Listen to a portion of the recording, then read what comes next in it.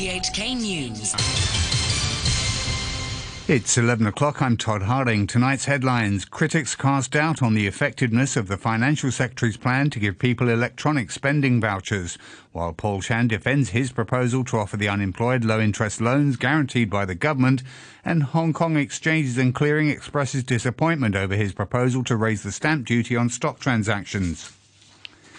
Critics have questioned the offer of $5,000 worth of electronic spending vouchers by the Financial Secretary in his budget speech.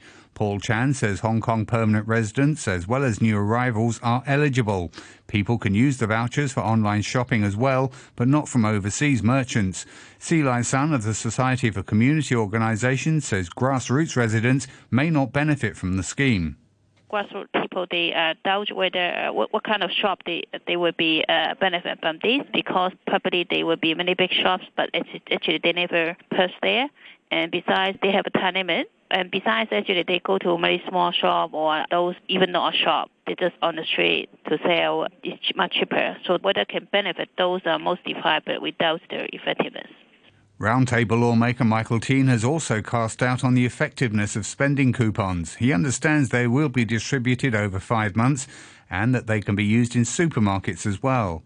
For a coupon to be able to kickstart the economy, it has to be of very short duration. Whatever he has in mind now, I do not believe it would kickstart the economy in any way. The beneficiary of this coupon obviously is the public, but in terms of businesses, it's actually the food business and the supermarket, which have never been a victim of the entire COVID pandemic period.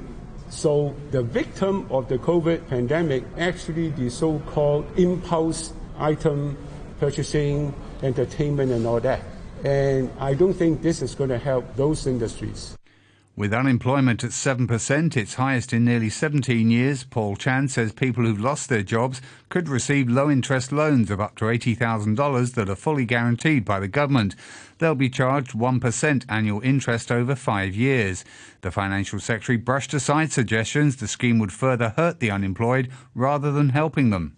We are not encouraging people to borrow. We just reckon that in the community, during this prolonged period of economic recession with a high unemployment rate, there are members of public who may have financial difficulty and may need to have some money to tide them over. So we offer this as an option for them to consider.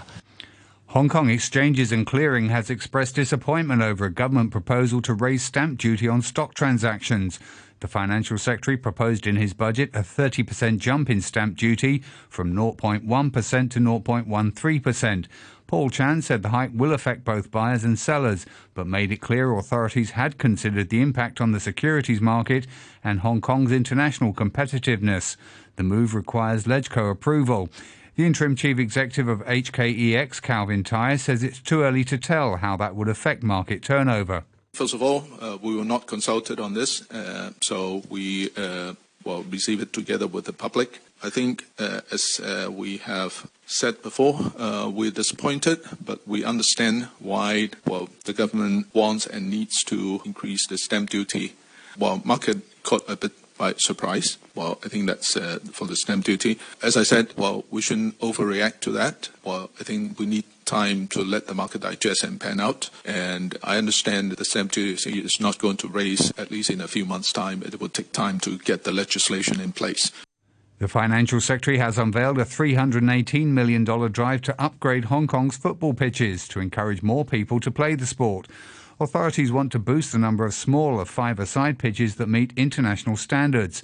Paul Chan said the government would also consider upgrading a number of existing venues into full-sized 11-a-side pitches and speed up the replacement of artificial turf. To other news, the government says the first batch of coronavirus vaccines produced by German drug maker BioNTech will not arrive in Hong Kong tomorrow as scheduled. A government spokesman quoted the pharmaceutical company as saying 1 million doses procured by Hong Kong had been made but were still going through export procedures. BioNTech says the delay is not related to export restrictions imposed by the European Union. Jabs from mainland firm Sinovac were the first to arrive in Hong Kong. You're listening to RTHK. The time is almost exactly 5 minutes past 11. Back to the budget, the government is to raise taxes on new vehicles and increase annual licence fees in an attempt to ease traffic congestion. Hong Kong aims to phase out the sale of petrol-run and diesel-run cars entirely by 2035 or earlier. Candice Wong has that story. Traffic is getting worse, there are more vehicles on the road, and the government says it wants to do something about it. Paul Chan announced in his budget that a 15% increase in first registration tax for private vehicles took effect immediately, while vehicle license fees have been raised by 30%. The Financial Secretary noted that the first registration tax hadn't gone up in a decade, while license fees have remained unchanged for 30 years. Mr. Chan also said the government is also working to gradually replace conventional cars that run on fossil fuels with more environmentally friendly electric vehicles. He said the Environment Bureau will announce next month Hong Kong's first roadmap on encouraging more use of electric cars and expanding the facilities needed to allow for this.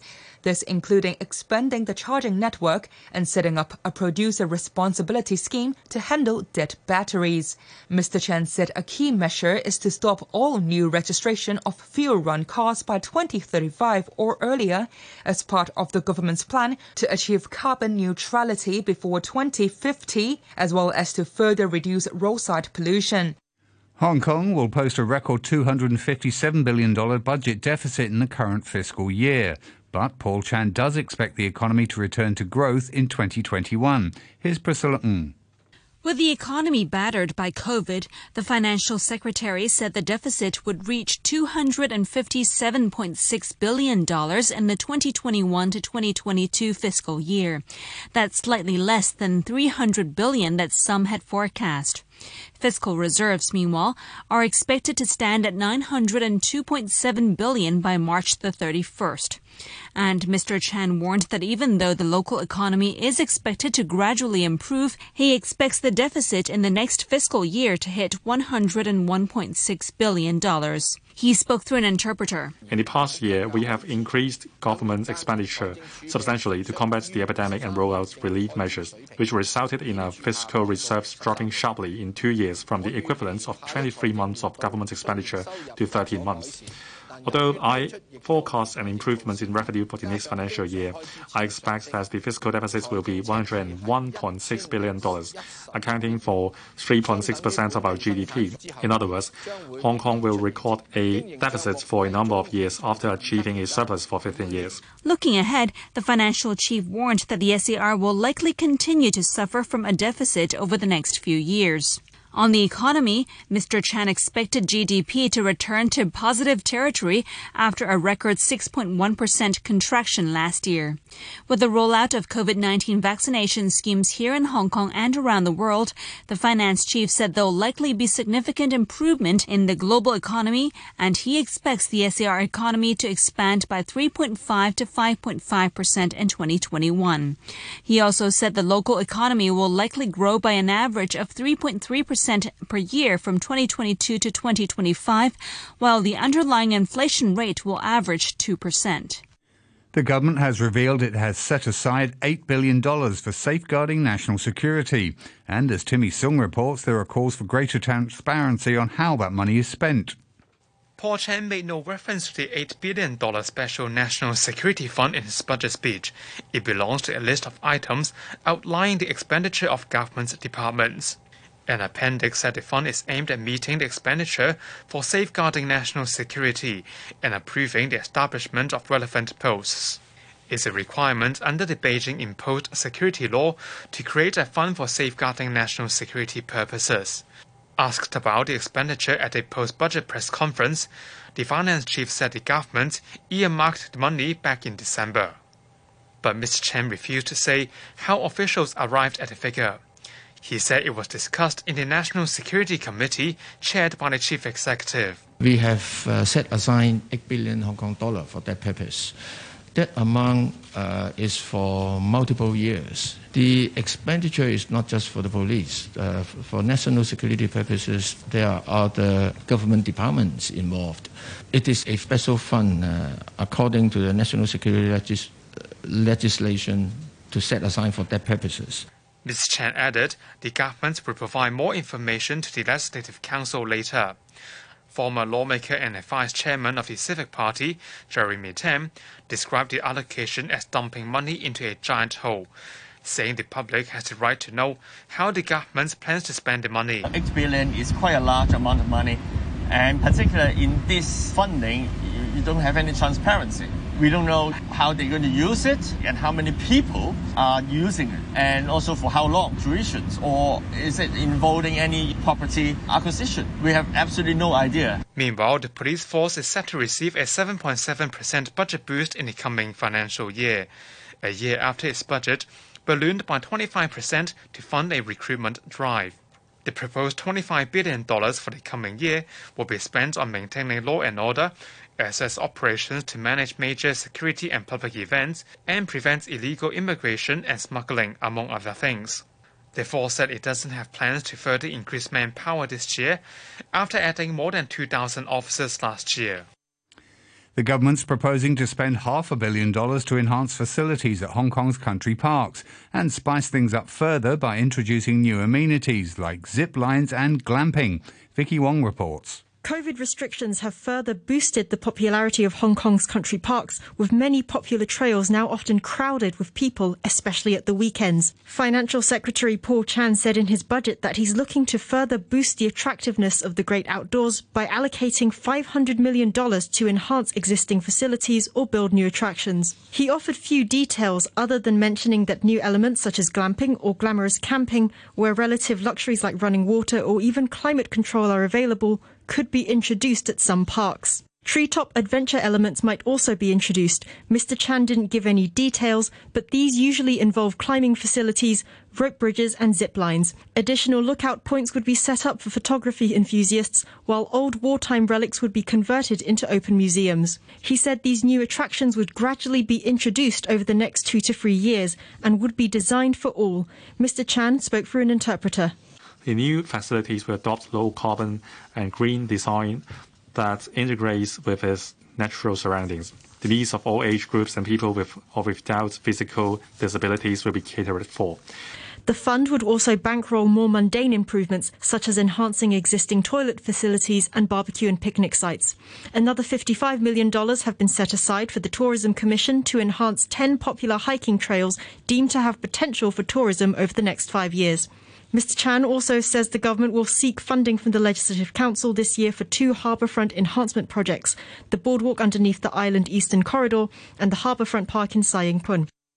Turning now to COVID-19, health authorities have ordered people who've been to a Chinese restaurant in Tsim Sha Tsui in the past week to get tested after 6 customers there came down with the disease. Wendy Wong has details.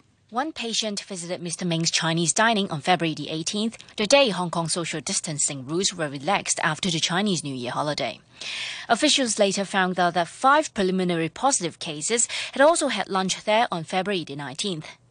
Dr. Chuan Shuk-kwan of the Center for Health Protection said, as restaurants might not be well ventilated, the virus might have stayed in the air for some time if an infected customer coughed while eating.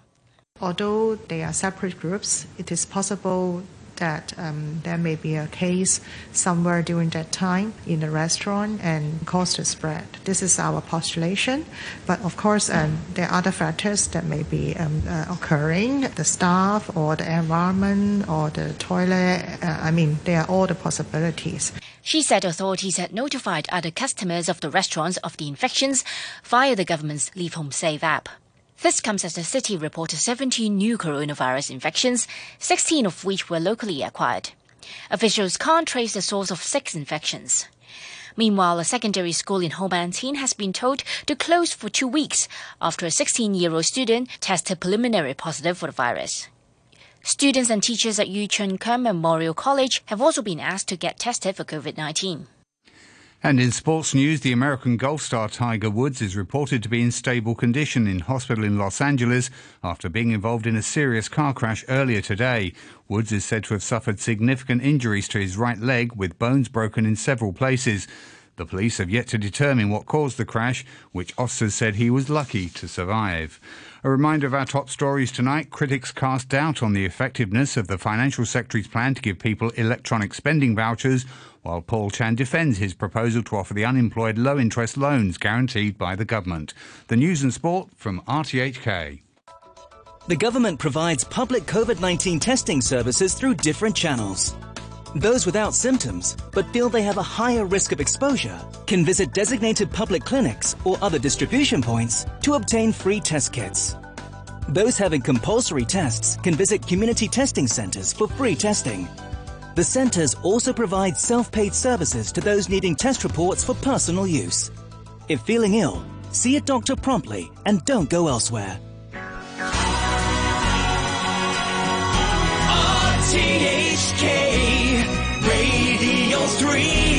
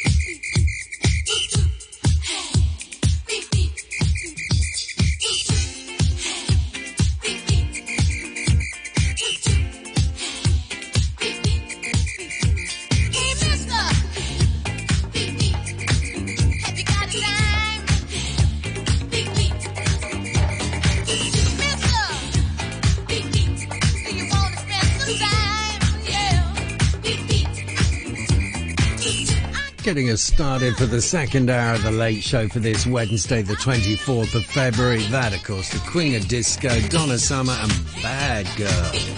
I'm Simon Wilson, keeping you company through till 1, sitting in for the world's most durable DJ. Uncle Ray is sheltering in place during this current COVID spike. Will be back as soon as it's safe to return. In the meantime, music of the 60s, 70s and 80s for another 10 minutes.